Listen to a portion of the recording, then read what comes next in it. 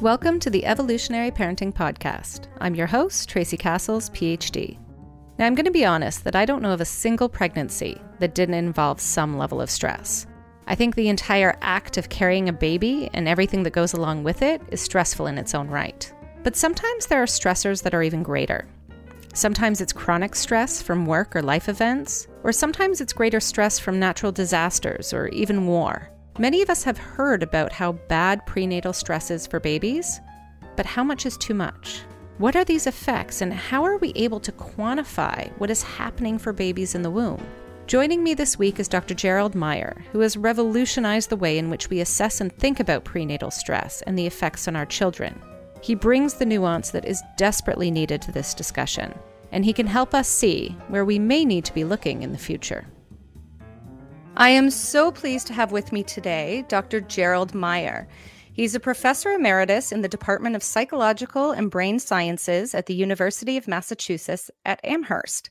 Over his career, he's conducted research in two main areas: the neurobehavioral effects of exposure to abused drugs during development and the hormonal response to acute and chronic stress.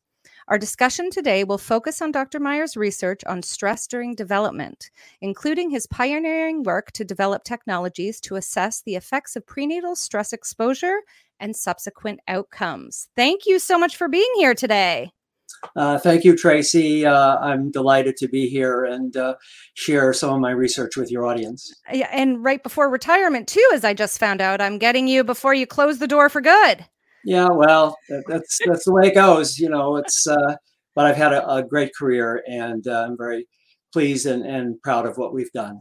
It really is amazing work, and I'm quite excited to get into that depth of discussion there about what you've been pioneering in this realm, really. And I will admit right now that when I read your paper and all the different nuances to stress research, it always shocks me when I realize how little I knew before and how little all the flaws in the research in terms of what we take from it. So I know that's a topic we'll get into, but it was really, really interesting. But before we get to that, as I always ask people, how on earth did you get to this? What led to these? I mean, the duality path here of both the substance abuse kind of exposure, right, as well as stress. Where did this come from? Yeah, well, I think like many academics, it's been kind of a crooked career path with lots of changes, switches in emphasis. So my interest in development actually dates back to the beginning of my graduate studies at the University of Wisconsin in Madison.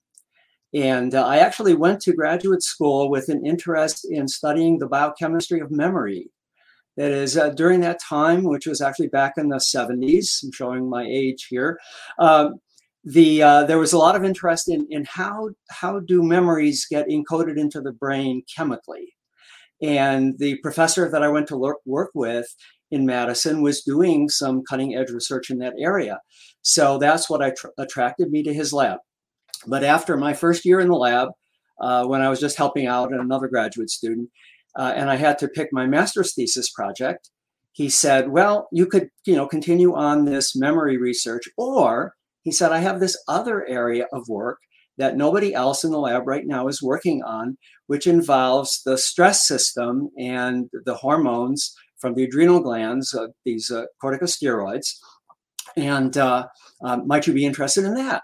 So I started looking into the research that was being done in that area, and I discovered that around that time, some researchers at other universities were doing things like giving modest kinds of stress to baby rats and mice, and then looking at how it affected their later behavior and affected their hormonal responses. And I thought, well, gee, that's interesting. Maybe that's something I could follow on. And so I ended up doing a master's project on the effects of different kinds of rearing experiences in monkeys on their HPA, that is hypothalamic pituitary adrenal, which we'll talk about, axis, and the hormone cortisol that is produced by that endocrine system in those animals. So that got me started on stress and hormonal responses. And then later in my my first postdoctoral position, which was in South Carolina, I was working with a group of neuropharmacologists. So we were studying the effects of different kinds of drugs. And that got me started on that. And then later it made sense to put the two areas together in terms of the effects of abused drugs during development.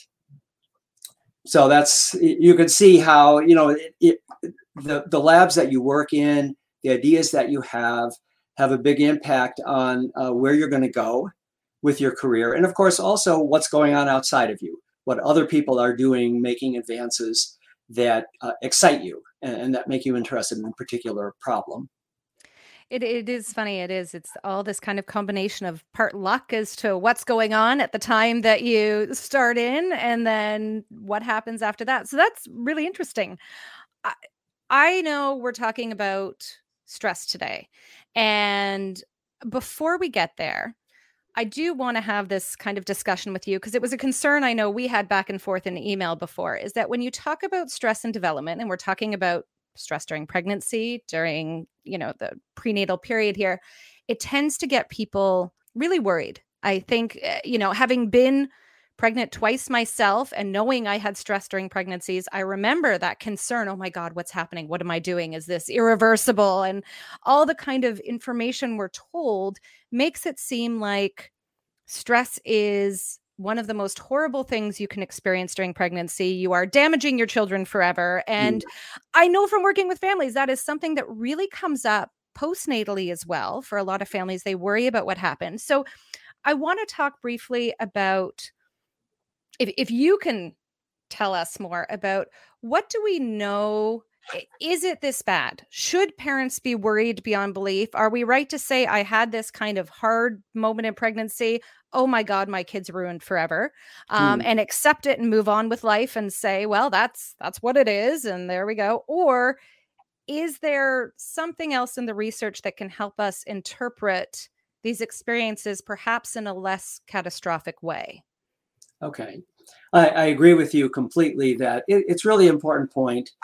And my wife and I don't have any kids, but we have obviously other members of our family and friends who have children. So I can well appreciate these kinds of concerns. And we all have stress in our lives frequently. So there's a lot of issues here that I think people need to concern themselves with. First of all, there's sort of different kinds and levels of stress. Some researchers in the field have used the term toxic stress. And toxic stress, which, as the name suggests, would be the most concerning kinds of stress.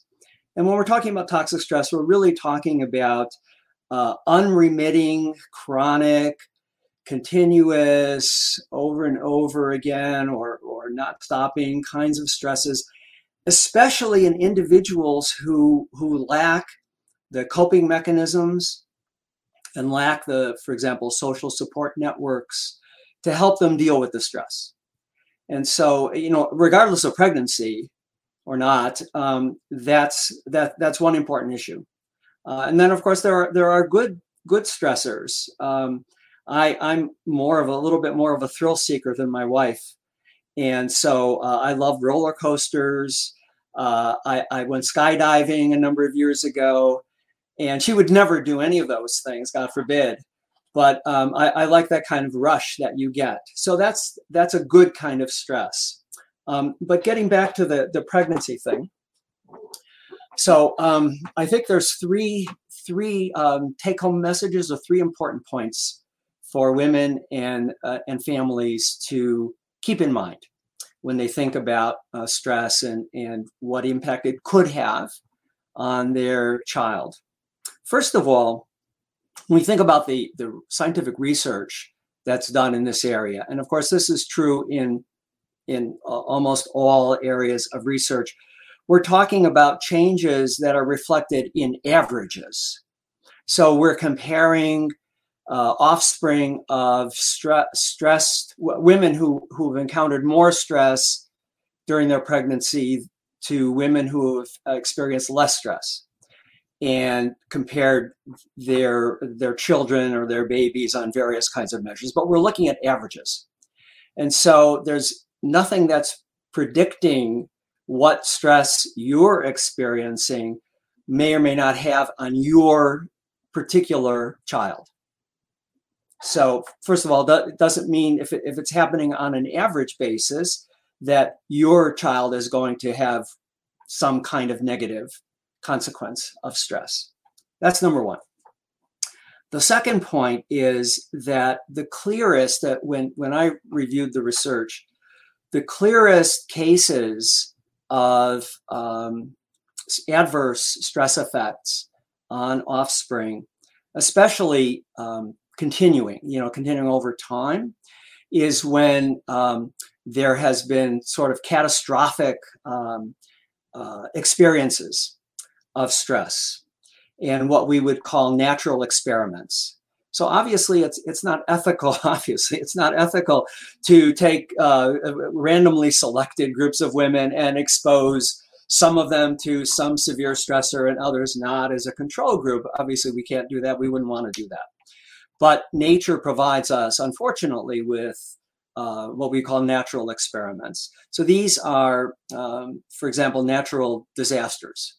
Could also be wars, things like what's happening right now in the world in Ukraine, tragically. But a lot of the research in this area has been done on the basis of natural disasters. So that is climate-related, weather-related disasters. And so I want to mention three here, that two of which already are prominently present in research in this area. One occurred in 1997. There were two severe floods of the Red River in North Dakota, several months apart, which caused tremendous property damage, loss of power, difficulty in getting food and potable water, and so forth. The second one, just about a year later, might have been even worse. In 1998, in September, there was a severe ice storm in the province of Quebec in Canada. And millions of people, millions of households lost power, in some cases for as much as 40 days. So this was a terrible catastrophe. And researchers in both cases took the opportunity to study women who had been pregnant during the time of the stress produced by the disaster. And you could measure the amount of stress in a couple different ways. You could actually ask the women to rate the amount of stress that they experienced during their pregnancy using various psychological measures. Or you could have sort of, quote, objective measures, like how long was the power out? How much difficulty did you have in getting food or water, things like that. And then followed the kids who were born later for some number of years, depending on the study.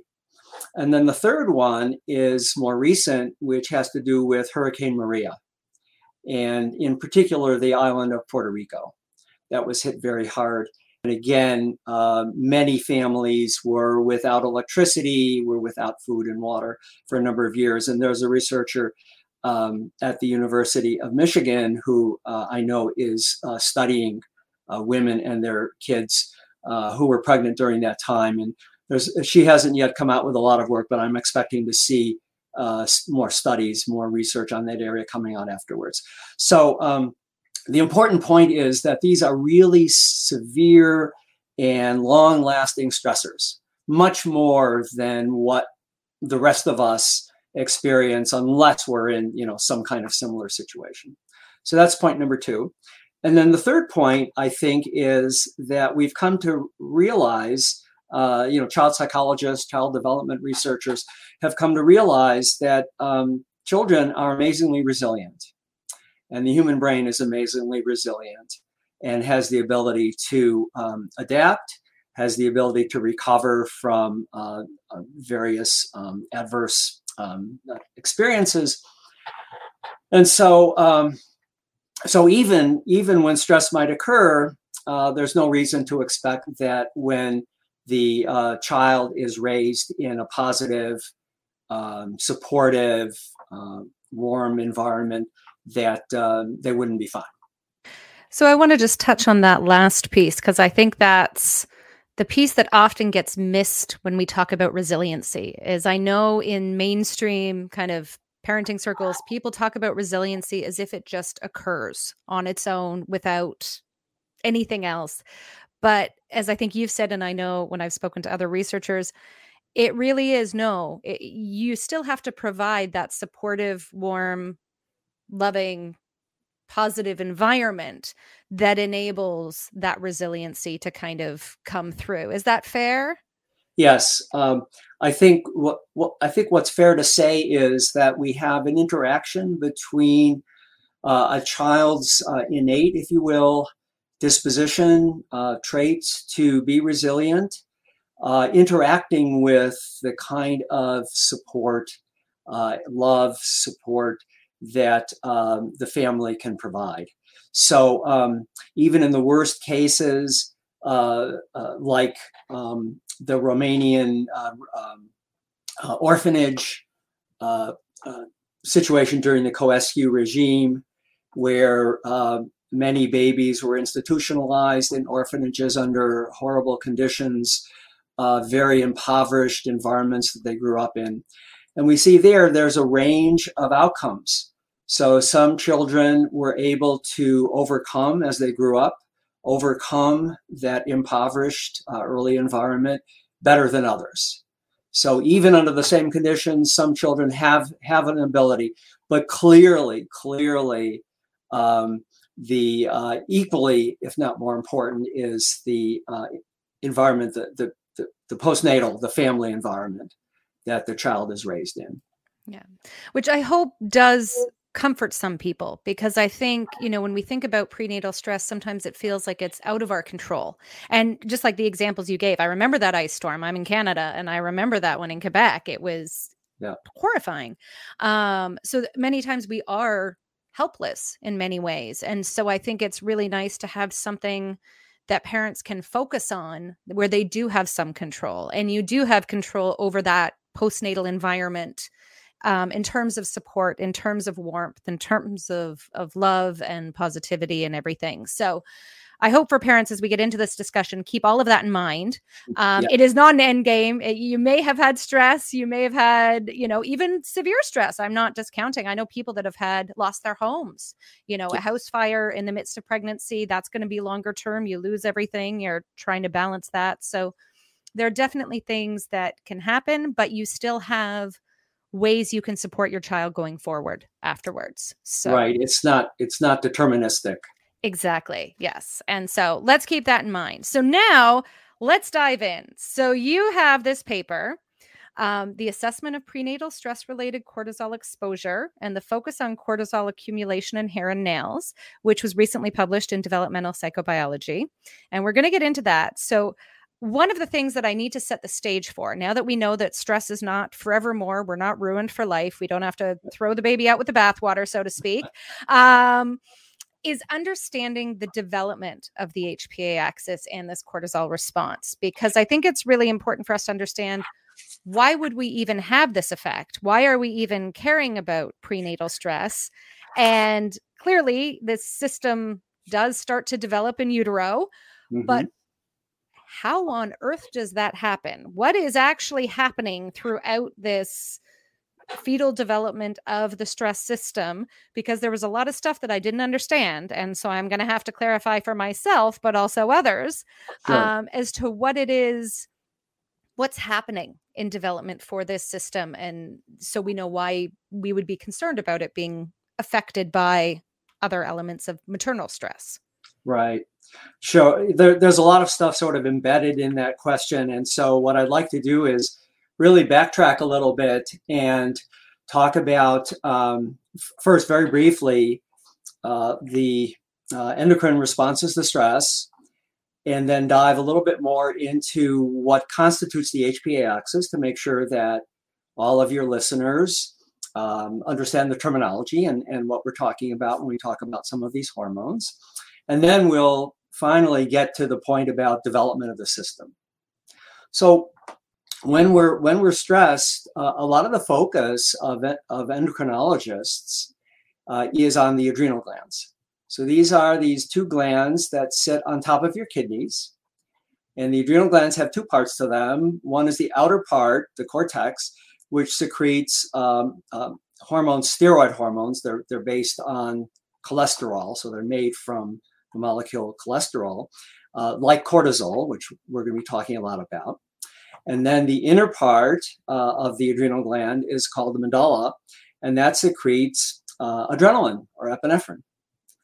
And those two parts of the gland are independently regulated, independently activated, but both parts are activated by stress. So when you're stressed, the inside of your adrenal gland secretes more adrenaline, and that happens very fast. So that's like the first thing, and there are whole sorts of, I won't get into it, but there's whole sorts of bodily responses to adrenaline. We all kind of sense when we've had an adrenaline rush. Like I was talking about the skydiving or the roller coasters. That's certainly a part of it. Yeah.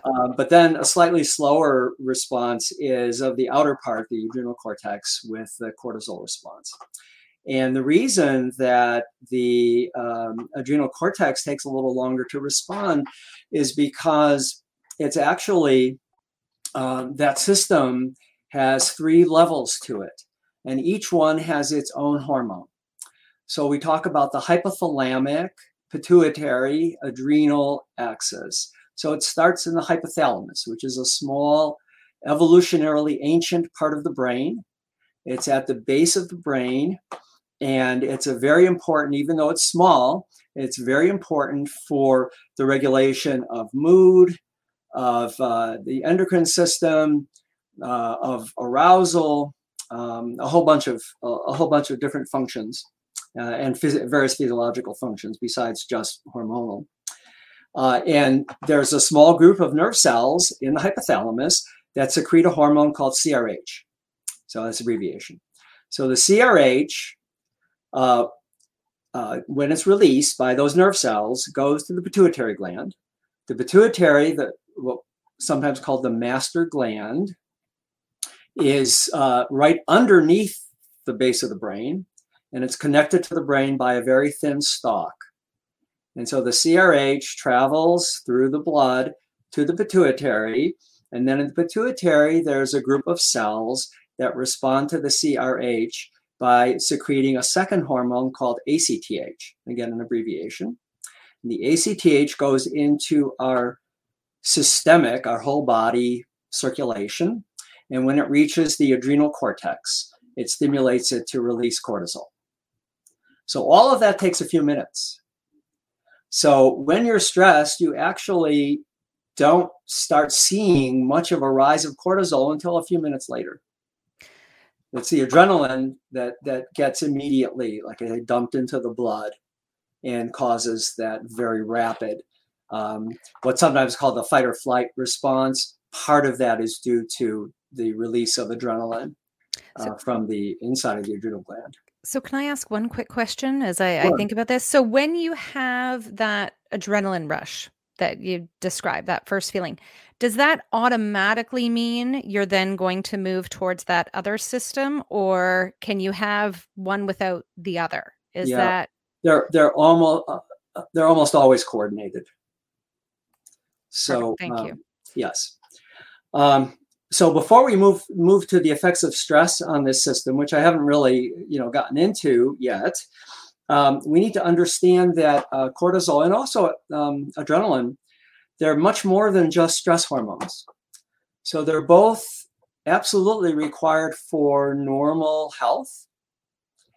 And so there's constantly a certain amount of cortisol and a certain amount of adrenaline in your blood, circulating around, affecting your various organs. Cortisol in particular affects nearly every organ in the body, including the brain. It gets into the brain from the blood. It can affect your mood.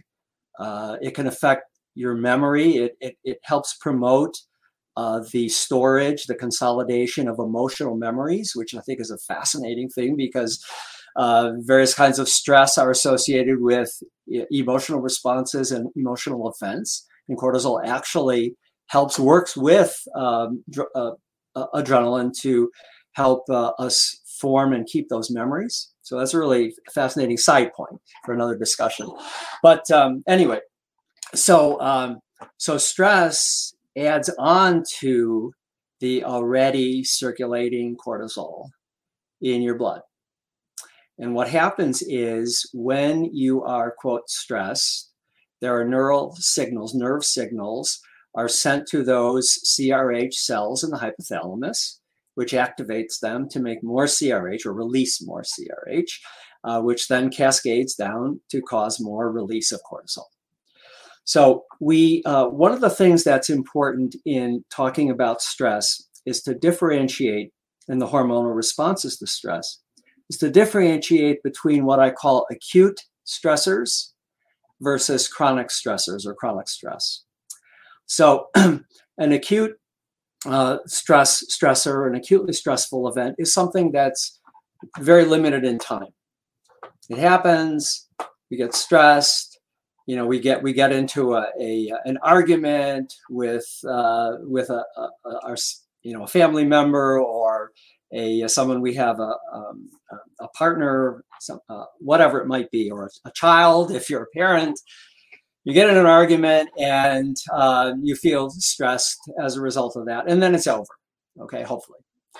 So that's an acute stressor. So we would see a rise if we were measuring cortisol, we would see a rise in cortisol, and then it would come back down. And there's actually a negative feedback system that's sort of like a thermostat. So you think about the thermostat in your house is controlling the temperature. So if it gets too cold, then the thermostat kicks in the heat. It gets too hot, and if you have the air conditioner, it kicks in the air conditioner. So it's regulating the level. So similarly, when cortisol levels start going up as a result of stress, a negative feedback system kicks in and it starts bringing the cortisol back down with an acute stressor. Okay. A chronic stressor differs. Now here we're talking about two possible ways that we can think about chronic stress. One is where a particular kind of stressful event recurs frequently, happens again and again and again. Let's say somebody, unfortunately, is in an abusive relationship with a partner or with a spouse.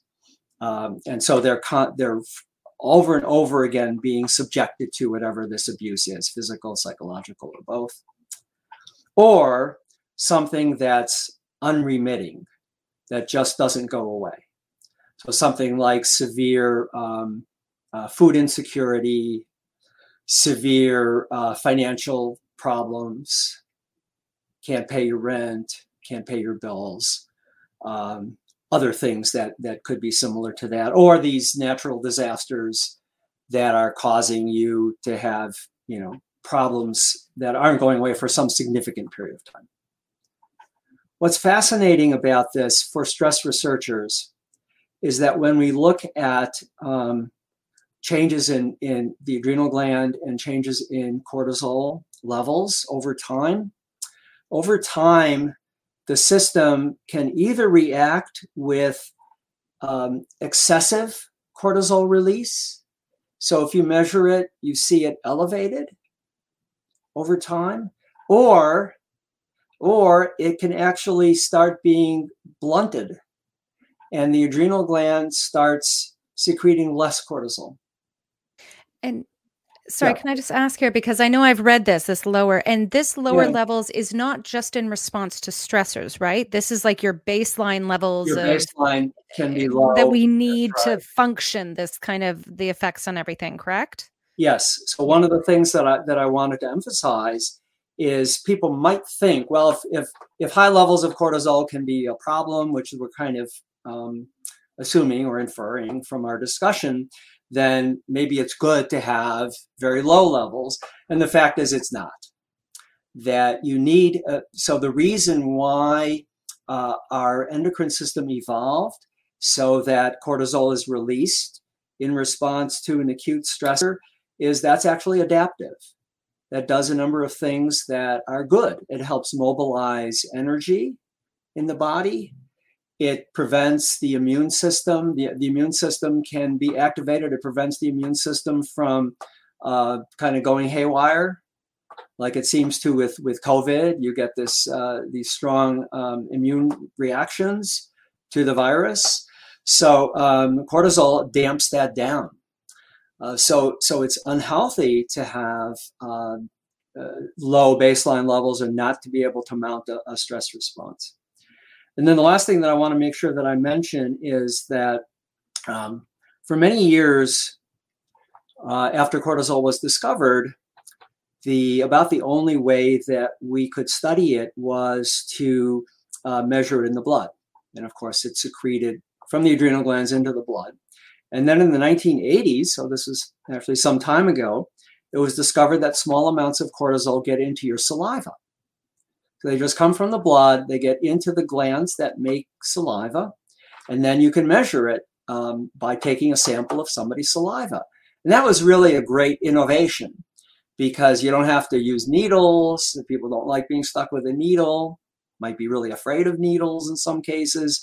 You don't have to have a specialized person like a phlebotomist or a doctor or nurse to draw the blood. Anybody can just give their own saliva sample, simple ways of doing that. And then we can measure the cortisol. And the cortisol in the saliva tracks the amount in your blood reasonably closely. And so most studies of acute stress in people actually use saliva cortisol measurements rather than in the blood. Okay, so we've got our background. Now, how does this all happen in utero? Yeah, right. Okay.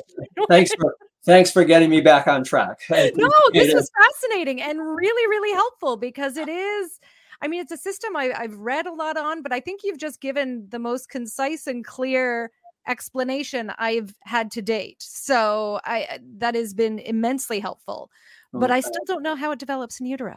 Right. Yeah. Well, first of all, that's the benefit of having been a teacher for many, many years. And so you try to make things accessible and understandable. Okay. So the HPA axis during pregnancy. So we actually have to think about three different sort of components of the pregnant woman. Obviously, the woman herself and her adrenal gland and HPA axis, what the whole thing is doing. We have to think about the fetus, obviously, and the fetus's own adrenal glands. And then the third thing, which is also important, is the placenta.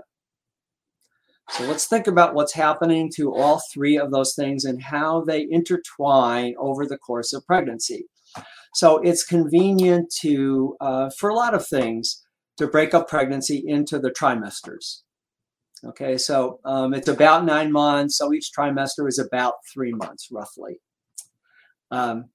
So during pregnancy, over time, especially during the third trimester, the mother's HPA axis becomes more active. So the levels of cortisol that we measure in the mother, whether in her blood, her saliva, whatever it might be, goes up. It starts to go up a little bit in the second trimester, and then the third trimester, it really ramps up a lot, especially getting near term. And we'll talk about why, the possible importance of that. In the fetus, the adrenal glands actually develop as, as an organ relatively early in fetal development. But it isn't, and there is an early period, which we don't usually think about a lot. There is an early period where for a little while, the fetal adrenal starts secreting cortisol. And there's some ideas about why it might do that, but then it becomes relatively quiescent until, again, into the third trimester, when the fetal adrenal starts ramping up its cortisol production. Again, especially as we move further and further into the third trimester. And so before we get into the placenta, the point of that is that during the first 2 trimesters, except for that little period of fetal cortisol production, except for that, during the first 2 trimesters, the mother is the predominant source of cortisol that the fetus is exposed to. So that's an important thing to keep in mind. During the 3rd trimester now, the fetus's own adrenal glands become very important to add to whatever the mother is providing. The placenta plays its own role in a couple of different ways. One thing is, we talked about, one of the reasons why I wanted to mention CRH, remember that's the hormone that comes from the cells in the hypothalamus that starts the whole system going. The placenta starts making its own CRH, placental CRH, which is the same as the CRH made by your brain. It's the same substance. And it goes into the mother's blood. And so that's one of the, and the placental production of its CRH also increases during the course of pregnancy. And so it's an important contributor to this increase in the mother's cortisol production. It's being spurred on by the placenta. So, yes. Yeah. This feels like the placenta is a sentient being here that is, but it doesn't have an endocrine system, does it? No, it does. It does. It does. I mean, it's an endocrine organ. Placenta is its own endocrine organ, apart from the mother's or yours and my endocrine glands. The placenta is an endocrine organ. So that's the first point of what the placenta is doing. And the second, as you know, is that it moderates the amount of the mother's cortisol that gets into the fetus. And we think that's really important. We know that's really important. So there's an enzyme, a protein that catalyzes biochemical reactions. There's an enzyme in the placenta that breaks down cortisol into cortisone. It changes cortisol into cortisone, and cortisone is not biologically active. So as the mother secretes cortisol and it enters the placenta, a lot of that, it appears that the majority of the mother's cortisol gets metabolized to this inactive form before it gets through into the fetus. And that there's good reason to believe that that serves a protective mechanism. It protects the fetus through most of pregnancy from excessive exposure to cortisol.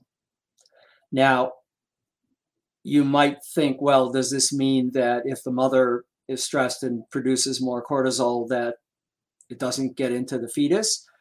That's not true, because I said most, but there's still a significant portion of the mother's cortisol that does get into the fetus. And so when the mother has elevated levels of cortisol, that is going to be, especially highly elevated, high changes, that's going to be result in increased fetal exposure. So strangely, you might think strangely, as you get near term and the mother's cortisol is high and the fetus is ramping up its cortisol, the placenta actually metabolizes less. There's less breakdown. And so even more cortisol gets into the baby. And this appears to be important in general in preparation for birth, but specifically for the maturation of certain fetal organs, including the lungs. So you might know, or some of your listeners might know, that if a baby is born very prematurely, it usually has to be treated with steroids, like not necessarily cortisol itself, but like cortisol, because the baby's lungs are not mature enough at this point in their development. And the steroid that they're being given hastens that maturation. And so cortisol is doing this naturally. before the baby is born when it's a term or near term birth.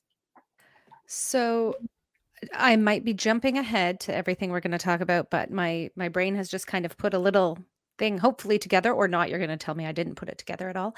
But when we talked about the low levels of cortisol, then given the importance of, it seems, a bit more cortisol near the end of pregnancy, the idea of chronic stress leading to these lower levels, would that then mean that mom is not passing on as much to baby in that third trimester with chronic stress, if that is one of the effects of chronic stress? Is there a possibility that not getting enough has a adverse effect on development? Yeah, I think that's possible, but there might be sufficient adaptive responses of the fetus's own adrenal glands to counteract that. So people have generally not worried about that possibility that you raise. Okay, that's good to know, because it did make me wonder, if you need enough of it to get these organs to develop. Okay, I think we've got a good understanding now. I feel like I do, at least something. I have an understanding. So now we have to get to how it's been measured before, because as we talked about, you've talked about in the paper these kind of classical methods of measuring fetal stress, really, is what we're talking about in response to maternal stress, right? Mm-hmm. Yeah. I will say this, I was kind of shocked, that section on the limitations of this, it felt like those were a lot of limitations for something that I kind of assumed was, gold standard in terms of what's being done. Now, clearly your new work, as we're going to get to, is really changing that. But can you tell us a bit about what these methods are and why they're limited and what we can take from them? Like how this has the kind of caveats we need to put on the findings to date? Right. Yeah. Well, first, again, I apologize if I want to backtrack a little bit first. I think that we should first briefly take up the question of why are we particularly interested in cortisol and as mediating the effects of stress of the mother on the baby. And the reason why I want to backtrack to that broader question is because it's important for your listeners to keep in mind that stress produces a whole bunch of different effects. I mean, we all kind of know this. It produces a whole bunch of effects on the body. And so, including, I mentioned one, namely adrenaline. And adrenaline actually could be one mediator of especially acute stress on a baby, because it would have the effects of constricting the blood vessels going into the placenta, and thereby, at least briefly, reducing the amount of oxygen and fuel, metabolic fuels, that are needed by the baby, by the fetus. And so that could be mediated. So there are a number of possible ways that stress of the mother is transmitted, in a way, if you want to call it that, transmitted to the offspring. So why do we focus on cortisol? So one is that we know that cortisol, at least some of it, I mentioned that a lot of it doesn't, but at least some of it does pass from the mother into the fetus. And so unlike adrenaline, so adrenaline actually would not pass through the placenta, in case anybody was wondering about that. It would be blocked. But we know cortisol can get in a certain proportion, gets in. And so that gives us the potential that could be a mediator. The second is that there's a lot of research from animal studies in which you can separate the effects of hormones, like stress hormones like cortisol, from all these other effects of stress, which we can't do in people for obvious reasons. So you could give a pregnant rat or a mouse, for example, you could either give them, you wouldn't give them cortisol, their version of cortisol is called corticosterone. You could give the pregnant animal corticosterone repeatedly during its pregnancy, or another kind of similar hormone. And then look at the effects on the babies, the baby rats and mice after they're born and as they grow up. And we know from that research that there are various kinds of deleterious effects. If the levels of the hormones given to the pregnant animal are high, then there's growth restriction of the infants. So the infants are born small they're born smaller than normal. And there are various effects on behavior, which are mostly negative. So, so that's really led to this hypothesis that cortisol could be an important mediator. And one review paper put it the culprit, if you will, of maternal stress. Again, undoubtedly not the only thing that's important, but one thing that is important. So if we take that view, then we would want to know, if we want to understand the mechanisms whereby maternal stress is transmitted to the offspring, then we would like to know how much cortisol is the offspring exposed to during its development in utero. And that's really, asking that question is hugely problematic, because how do you do this? You know, and so there are, up until recent years, there have been several major approaches to this, which are still being used. So the easiest way to try to estimate how much cortisol a fetus is exposed to during its development in utero is to measure it in the mom during pregnancy. So again, going back to the idea of measuring cortisol in saliva as opposed to blood, or you can also measure cortisol that gets into urine, it's excreted in urine and so forth, but measure it in saliva. So you could measure the mom's cortisol levels in her saliva across, the terms of pregnancy related to her stressful experiences, and use that as a proxy, as a sort of substitute for the baby's cortisol exposure while it was in her womb. Well, I think you can immediately, from our previous discussion, see two big problems with that. One is that it doesn't take into account at all the baby's own cortisol production, which, as I say, is especially important in the third trimester. And there's a lot of important development going on, including of the brain, in that third trimester. So that's one thing that you're lacking. The other thing is that, just like everything else, people are going to differ in how much their placenta breaks down the cortisol. So one woman's placenta might break down more than another's. And that's going to affect how much of her cortisol gets into the baby. And again, measuring her salivary cortisol doesn't give us any information about that. And then there are other ways that, I mentioned in the paper that are technically more challenging and rarely done. Amniocentesis, for example, you can measure cortisol in the amniotic fluid, but that's not done for ethical reasons, because there's slight risk unless the mother needs an amniocentesis for medical reasons. So that's pretty much out as a reliable experimental tool. And other things are that, like trying to get it directly from the fetus, are extremely difficult and again risky. So measuring in the mom is the most common way of doing it, and we've just seen that that's a big problem. It's useful. It's better than nothing, right? Because she is an important contributor to the baby's cortisol, but trying to use it as an estimate of how much, trying to quantify how much cortisol is the fetus being exposed to, there are just big limitations of that. And that's why we discussed that in the paper. Okay.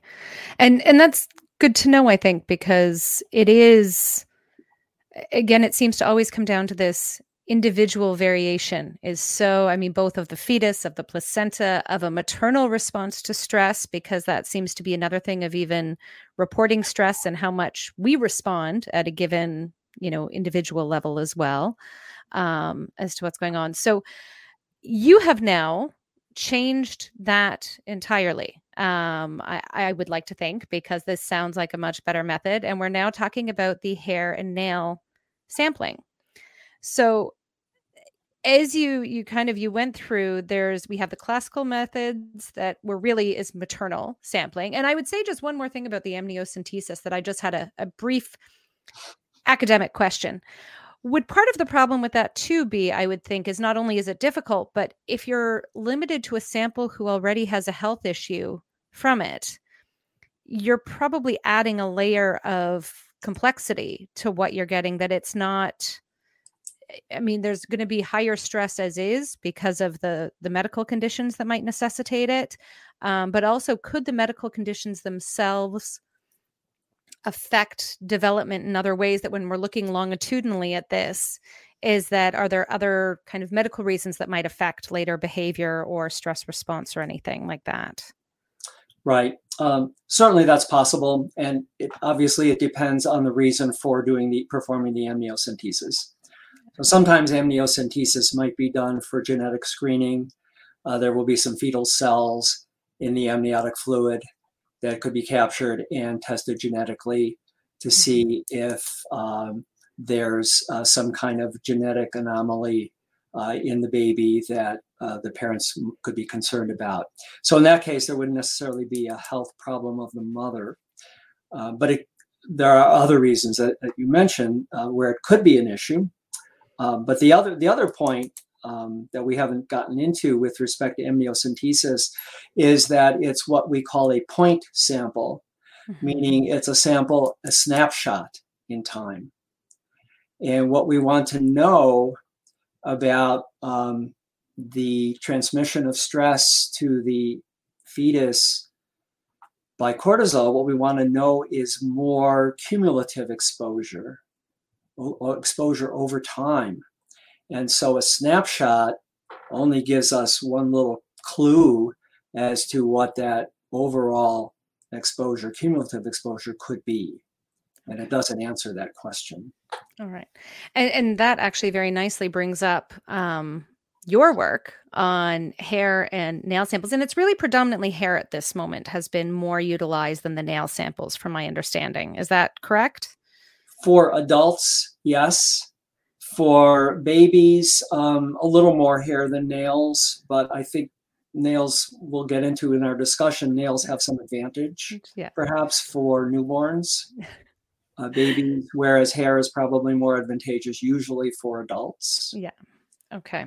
So I would love to hear more about, how this shows up. In my mind, when I think about the hair and nail samples as you described it, it almost feels like a little timeline that depending upon where you look on it, you're kind of getting the history of stress, of peaks, valleys, whatnot, that if you could take that out and draw it. Is that correct? Is that really what you're able to glean from the sample of hair? Yes and no.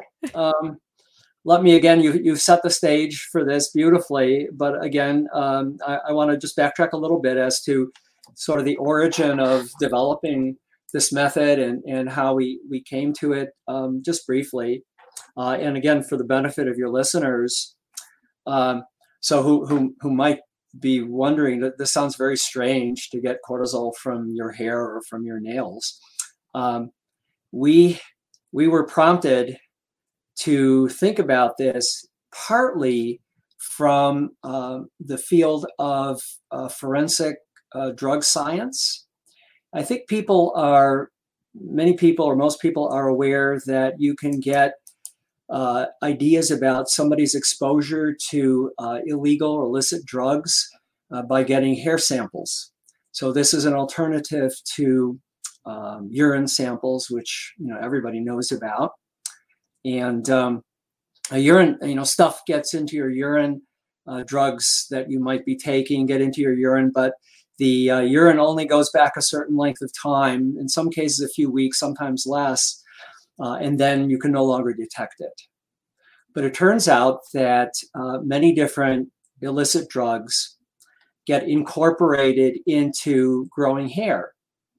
And the drug goes from your blood into the cells in your skin that make hair, which are the hair follicles, of course, get into the hair follicles and then get incorporated, if you will, accumulate in the hair shaft as it emerges, before it emerges from the skin, and then is present in the hair as it continues to grow. And so that's been around for some time now. And hair is also used sometimes for looking at exposure to various environmental pollutants or toxicants, heavy metals, pesticides, things like that also get in your hair. So here we have the idea of exogenous substances that are not made by your body getting into your blood and then into your hair. The idea of measuring cortisol or other hormones, that, by the way, you can measure other hormones in hair as well, not just cortisol, is just taking that idea and bringing it into endogenous molecules, endogenous substances, things made by your body that are in your blood and similarly can get into your hair. So we started this work actually in collaboration with my colleague and wife, Melinda Novak, and we were studying abnormal behavior in monkeys. And she had read a paper looking at some other kind of animal in which they had measured cortisol in their hair, but hadn't really done a good job of validating the technique. And she wanted to see whether the monkeys that she was studying might be under stress, if you will, or more or less stress, whatever it might be. And so she said, do you think you could do this? And nobody had done this with monkey hair. And I said, well, we'll give it a try. I was skeptical, actually. But we looked at the forensic literature on how drugs were obtained from hair, how you process the hair and extract the drugs. And we worked with that and finally came up with a way of doing it. And then later on, it got transferred over into doing this with humans. And so now virtually all of our research is done with human hair samples, although we've done a number of other species, wild living polar bears, dogs and cats, goats from a farm at UMass. So, so it's true universally. Other people have used it for, again, wild living animals for conservation purposes and things like that. Okay, anyway. So the idea is, as I said, that you get a constant accumulation of the cortisol mostly from the blood into the hair as it grows. Same thing with the nails. One of the things that both of these kinds of materials have in common is that they contain a protein called keratin. You've probably heard of keratin. It gives the hair and the nails their brittleness, the brittle quality. It's a structural protein. So, but it also presumably helps to sort of entrap, if you will, the cortisol. So your question then, so now that we've kind of talked about how this occurs, coming mostly from the blood into the hair as it grows, you ask, could it be a calendar? And this is a fascinating idea, and one that was, we didn't initiate that idea, but others thought about the possibility of segmenting the hair. Now, human hair grows at a rate of about on average, 1 centimeter a month. So your hair is constantly growing. There's actually a cycle of hair growth. About 80 to 90% of the hair on your head at any one time is actively growing. The other maybe 10% is in a resting phase. And then from there, the hair is shed. That's why when you comb your hair or you shower or something, you'll see some hair come off. That's hair that's been shed, and the follicle is going to start a new phase of growth. We think that the hormone is only incorporated during the growth phase of hair. So So the idea was posed, maybe you could segment the hair. So if hair is growing at a rate of a centimeter a month, then the idea would be that the centimeter of hair closest to your scalp, if you cut the hair very carefully as close to the scalp as possible, that first centimeter should represent cortisol that was accumulated over the previous roughly a month. The second centimeter after that would be 1 month earlier. And then the centimeter before that would be a month earlier than that, and so on and so forth. It's a fascinating idea. And a number of studies have done exactly that, have taken hair from subjects in a research program, sometimes actually in response to, we talked about natural disasters, sometimes in response to a natural disaster like an earthquake. There are a couple of studies published by other researchers looking at victims of earthquakes in China several years ago, and segmenting the hair to look at cortisol levels before and after the earthquake. That's a very cool idea. So cool. I mean, it's fascinating. However, I had to throw a little cold water on it. There's some evidence that that doesn't always hold. That's not always reliable to look at it that way for various reasons. One is that one possible reason is that we know that cortisol gets leached out of your hair when you wash your hair, when it's exposed to water and shampoo. Cortisol actually can get broken down. Some of the cortisol in your hair can get broken down by UV light from the sun. So there are processes that can affect how much cortisol remains in your hair. With respect to stress studies, it's clear that that cortisol as an index of stress is strongest. That relationship between elevated cortisol in hair and stress is strongest when the hair is sampled at a time when the stress is still going on, as opposed to looking back in time. Nevertheless, as I say, there are several studies that seem to have successfully used this calendar approach. So I'm just trying to be fair to indicate, where there are some uncertainties, possible limitations, and yet, the calendar idea remains a possibility under some conditions, perhaps. Well, it makes me think about, as I want to ask anyway, about for neonates, or we're looking at this, to really assess fetal stress. Right. I mean, hopefully, there's the one problem of, as I'm sure we'll get to, that a lot of babies aren't born with a lot of hair, right. Is one issue. The second is, when you mentioned in the paper, is the loss of hair in utero. Yes. So we may not get that. But on the flip side, those babies don't tend to have, I don't know many parents that use shampoo with newborns for a while. They're probably not exposed to a lot of UV because their skin is so sensitive. So they're a bit more protected from that. So would it be perhaps a bit more applicable in some ways, although again, we have the loss of hair and no hair for some babies, for neonates more than it would for, say, an adult? Yes. Those particular kind of limitations would not apply, and therefore that's a good thing. A third, you mentioned a couple reasons that access to hair in a newborn could be problematic. A third one actually is parents who just won't let you touch their baby. Won't, or even not you, but even they aren't willing to cut any hair off the head of their baby.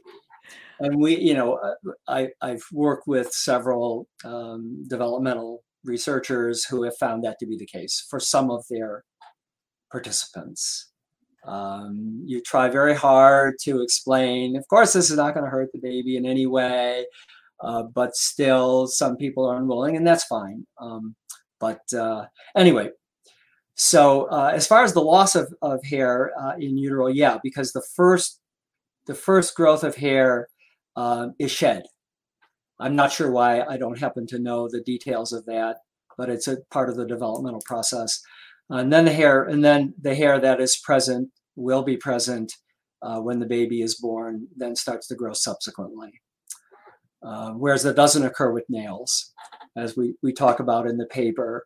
So that's one reason why nails, and also we have found that people are not usually reluctant to save nail samples. They're going to cut the nails anyway. And so they're not reluctant to save the nail samples and provide them for research. That was actually going to be one of my questions, is are parents who are upset about hair equally not cutting the nails? Because it feels like at some point you've got to, those babies get little knives as nails at the certain stage there. So you overcome that limitation as well. Yes. The fingers, we all know the fingers and the toes are really, really tiny. And so the nail samples are really small, but we've been able to work with neonatal nails, and most recently another hair project where at least there was enough hair in the large majority of samples. This was a project with Alicia Davis at University of Denver in Colorado, and so we've reported the cortisol levels in those neonatal hair samples back to her. We don't know yet the overall outcome of the study, but it shows that with sensitive analytical methods and with being able to, having developed procedures that maximize the use of each sample, that none of the sample is lost in the processing. So even if it's just a few milligrams of hair or nails, we can usually be able to measure the amount of cortisol present. And when you're measuring the amount of cortisol present, how far back is that going in utero? Like, are we talking about, can you get it from the first trimester, or right.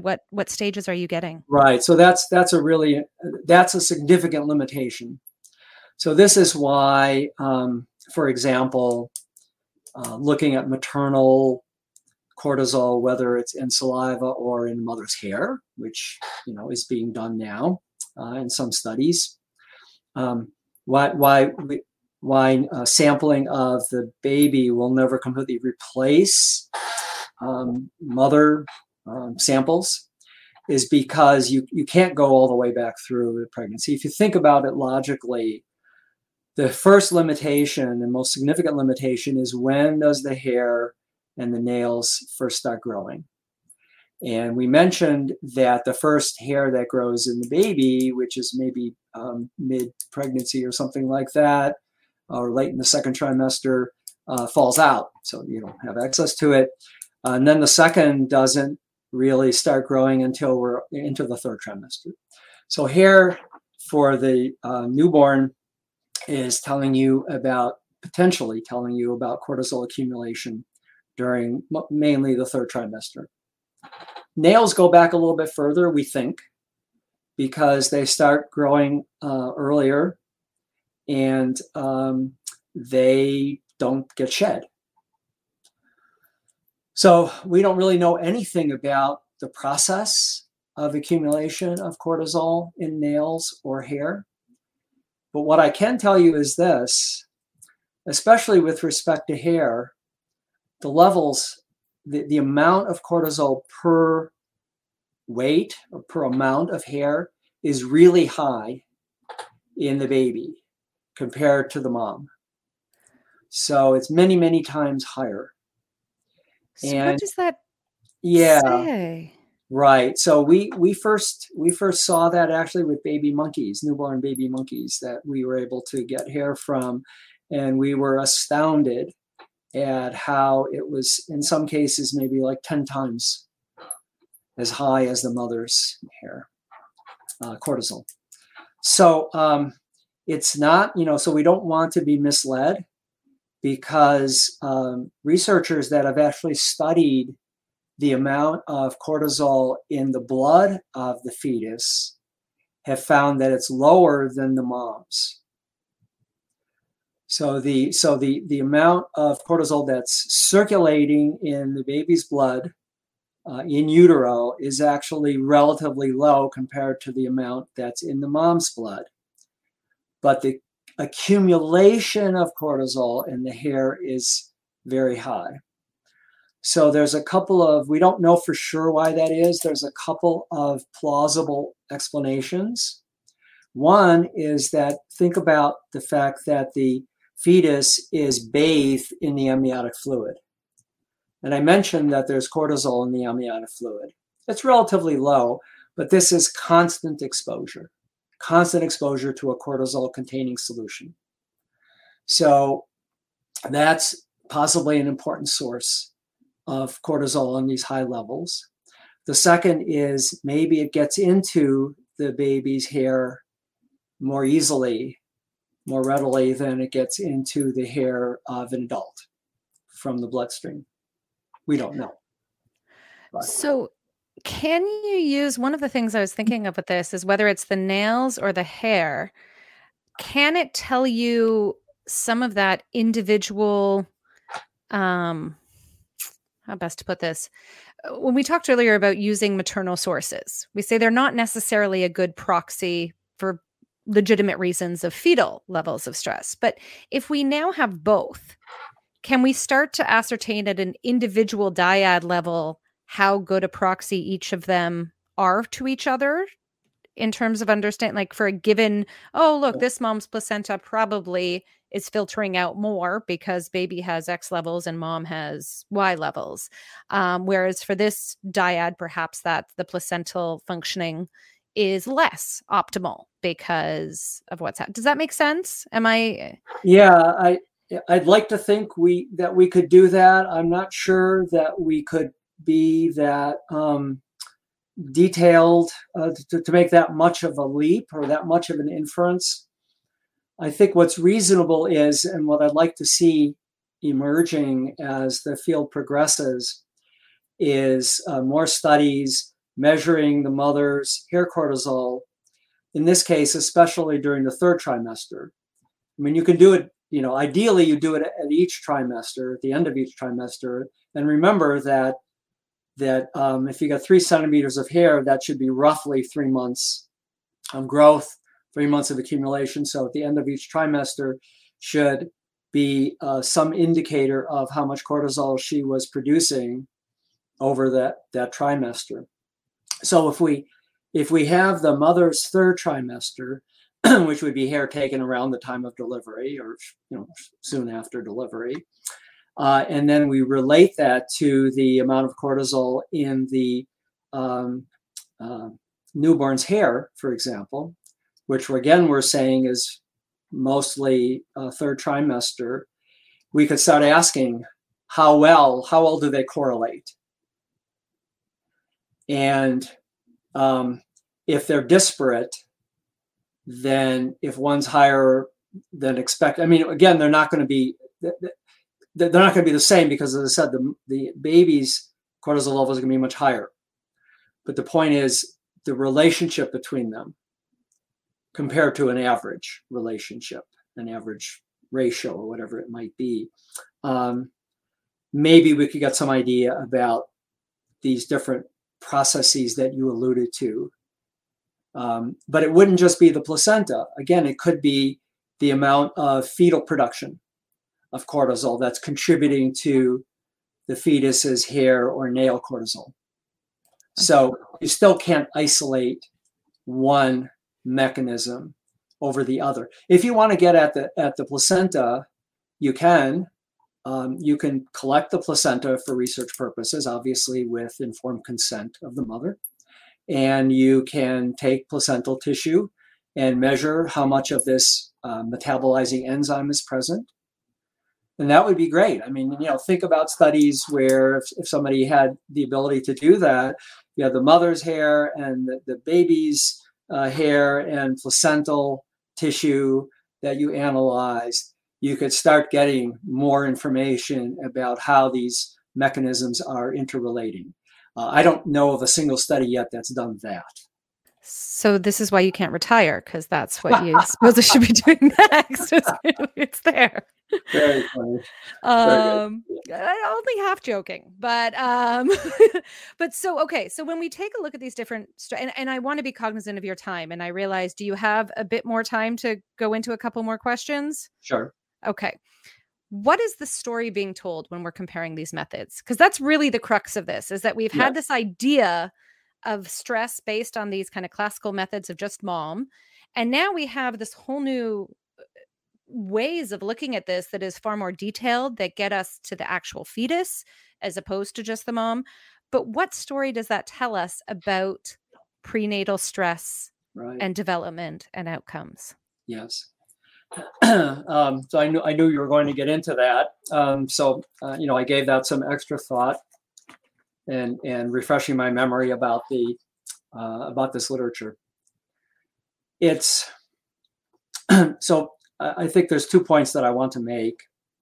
The first is that it's really too early in the game using but newborn hair or nail measurements.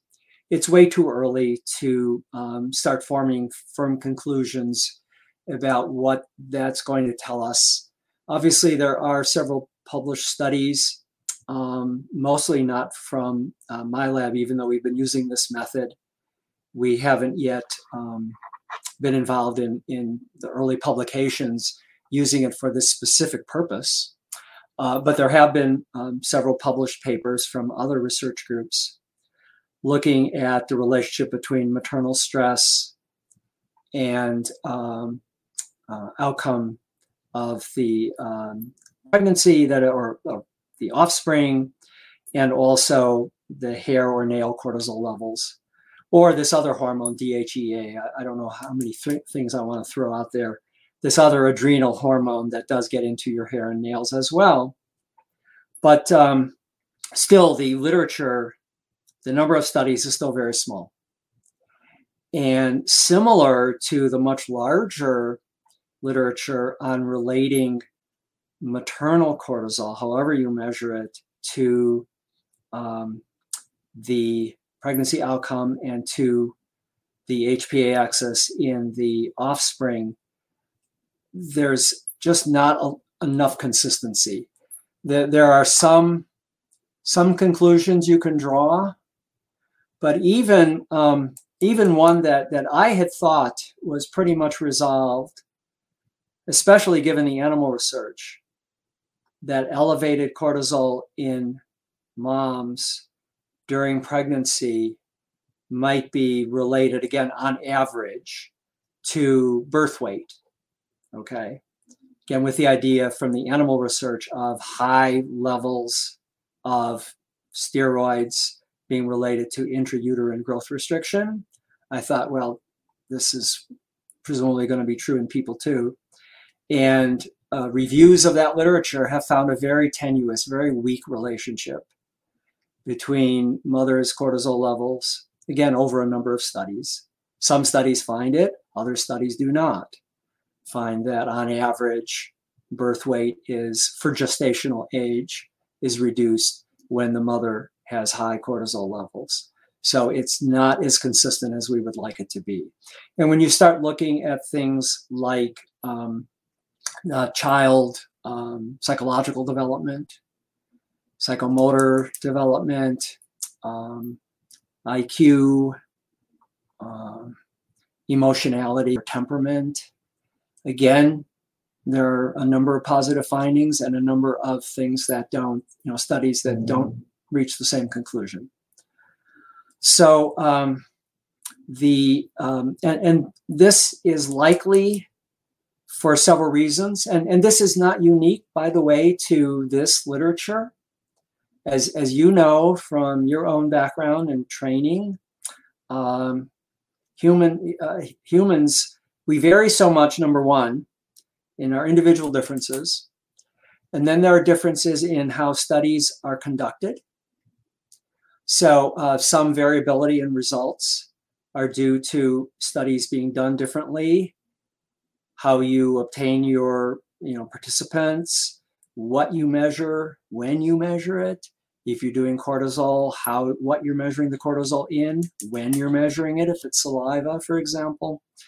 And then the third thing is simply that, as we know, and I've come to realize more and more, unfortunately, is that some of the findings in any area of science are just simply spurious.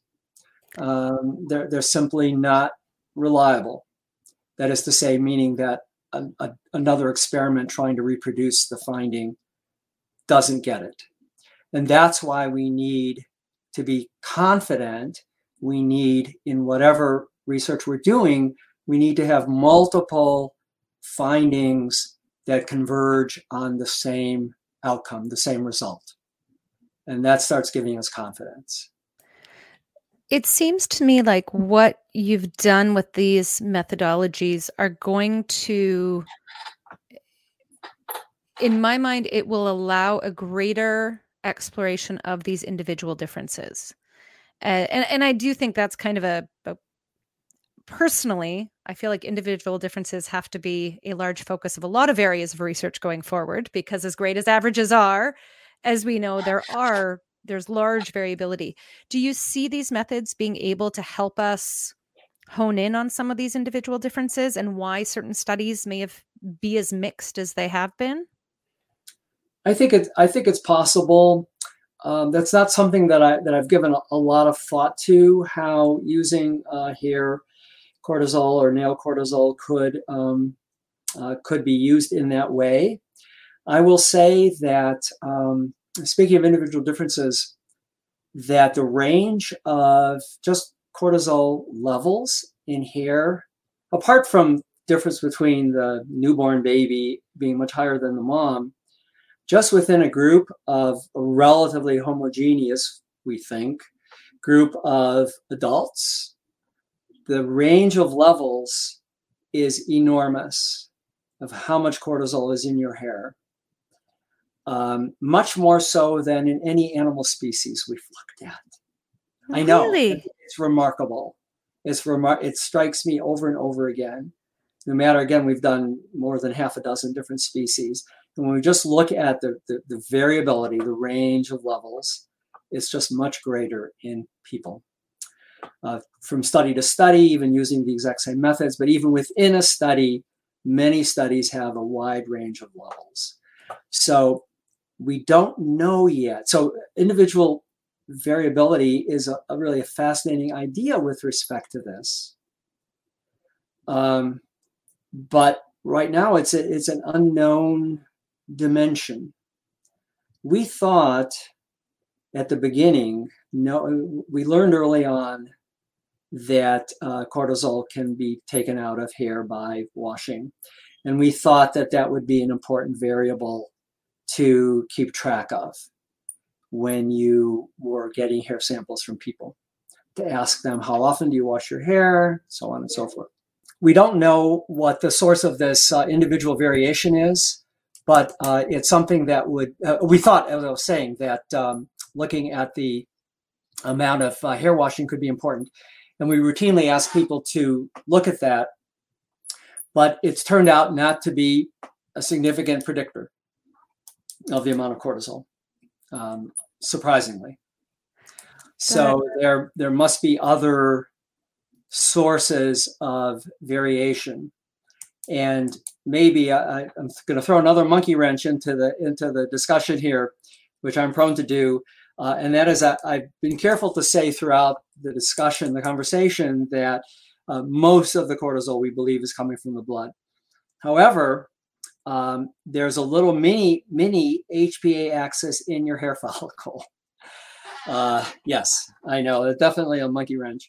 So it's likely, we don't know how much, it's likely that some of the cortisol in your hair is coming from local production and not as opposed to from the bloodstream.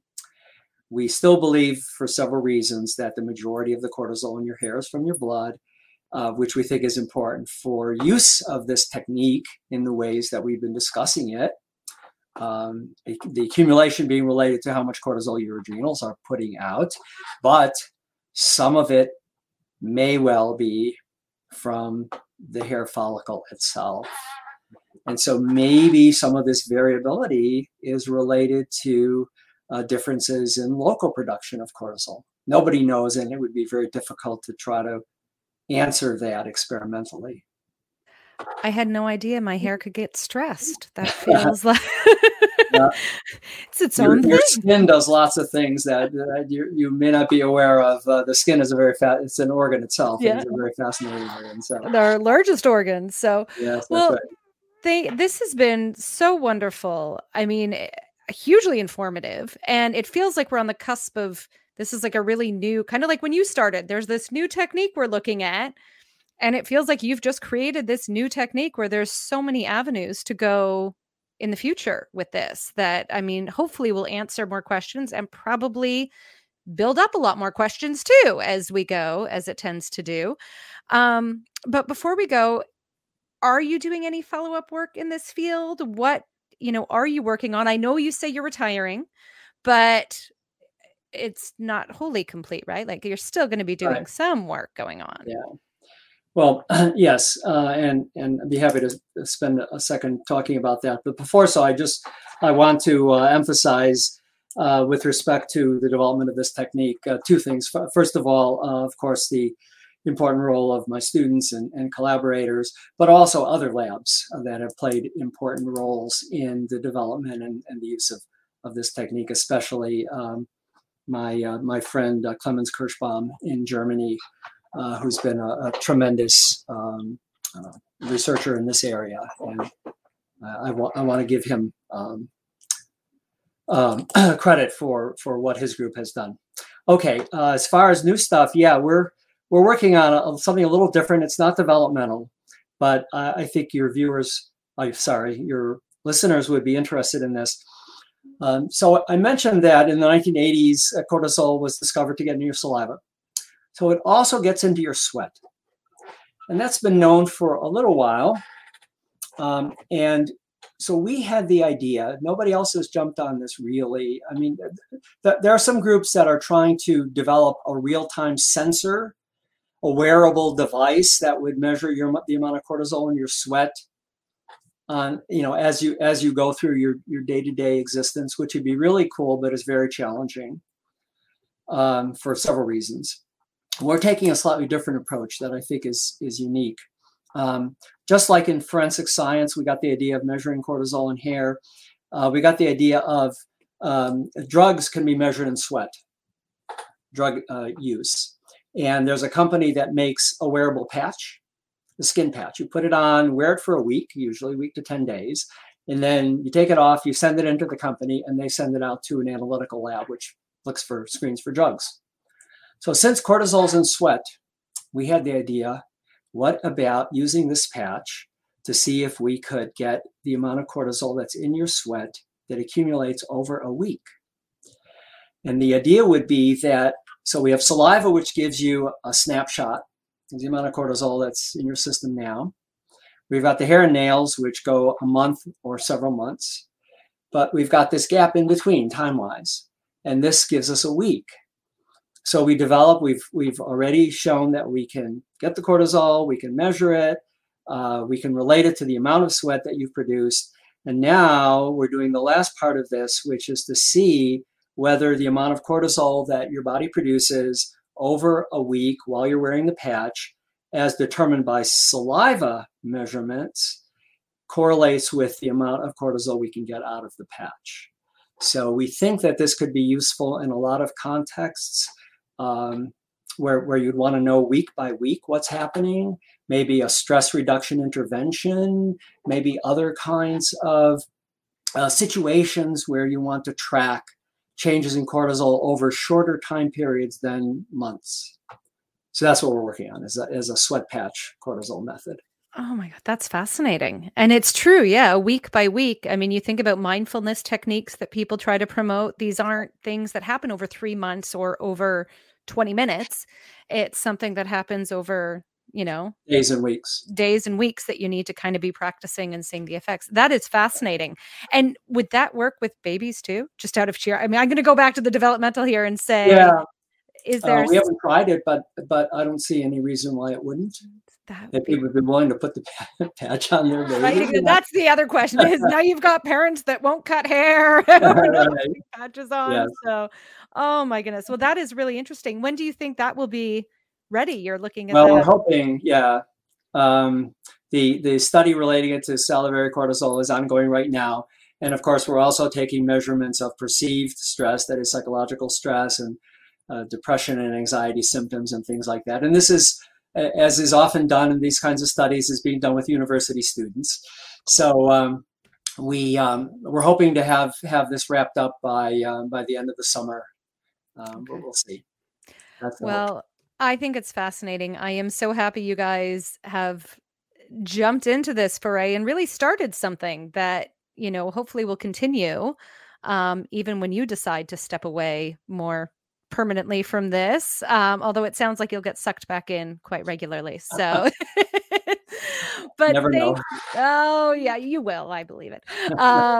Thank you so much again for this. This has been absolutely enlightening and fascinating. And I just thank you for your research in this, that the ingenuity of these methods coming out and kind of, and for highlighting for everyone. I want to just thank you specifically for highlighting at the beginning that kind of comfort for families to not stress about stress. I probably, could have said that better, but to not stress about stress, that you can change things. The outcomes are varied based on what we do. We do have some control, even if you are in a very, extreme stressful circumstance in pregnancy, there are ways out of it. So I thank you for reassuring families for that as well, because I know it is reassuring to hear that when you've been through it. So thank you for your work. I am very excited to hear what happens with the stress over 1 week. And do those techniques really work to reduce your stress? That's what I want to know, because fascinating. Exactly. Well, thank you very much for having me. I really enjoyed our conversation. That's it for this week. Thank you for listening. I hope you may feel a bit better about any stress you may have experienced in pregnancy and have a greater understanding of how difficult this is to examine thoroughly. Join me next week as I talk to Dr. Jay Belsky about a topic near and dear to my heart, differential susceptibility, or as you may think of it, the orchid versus the dandelion phenomenon. His findings and insights may surprise you, but they can certainly help us understand how we engage with children of different temperaments. In the meantime, stay safe and happy parenting.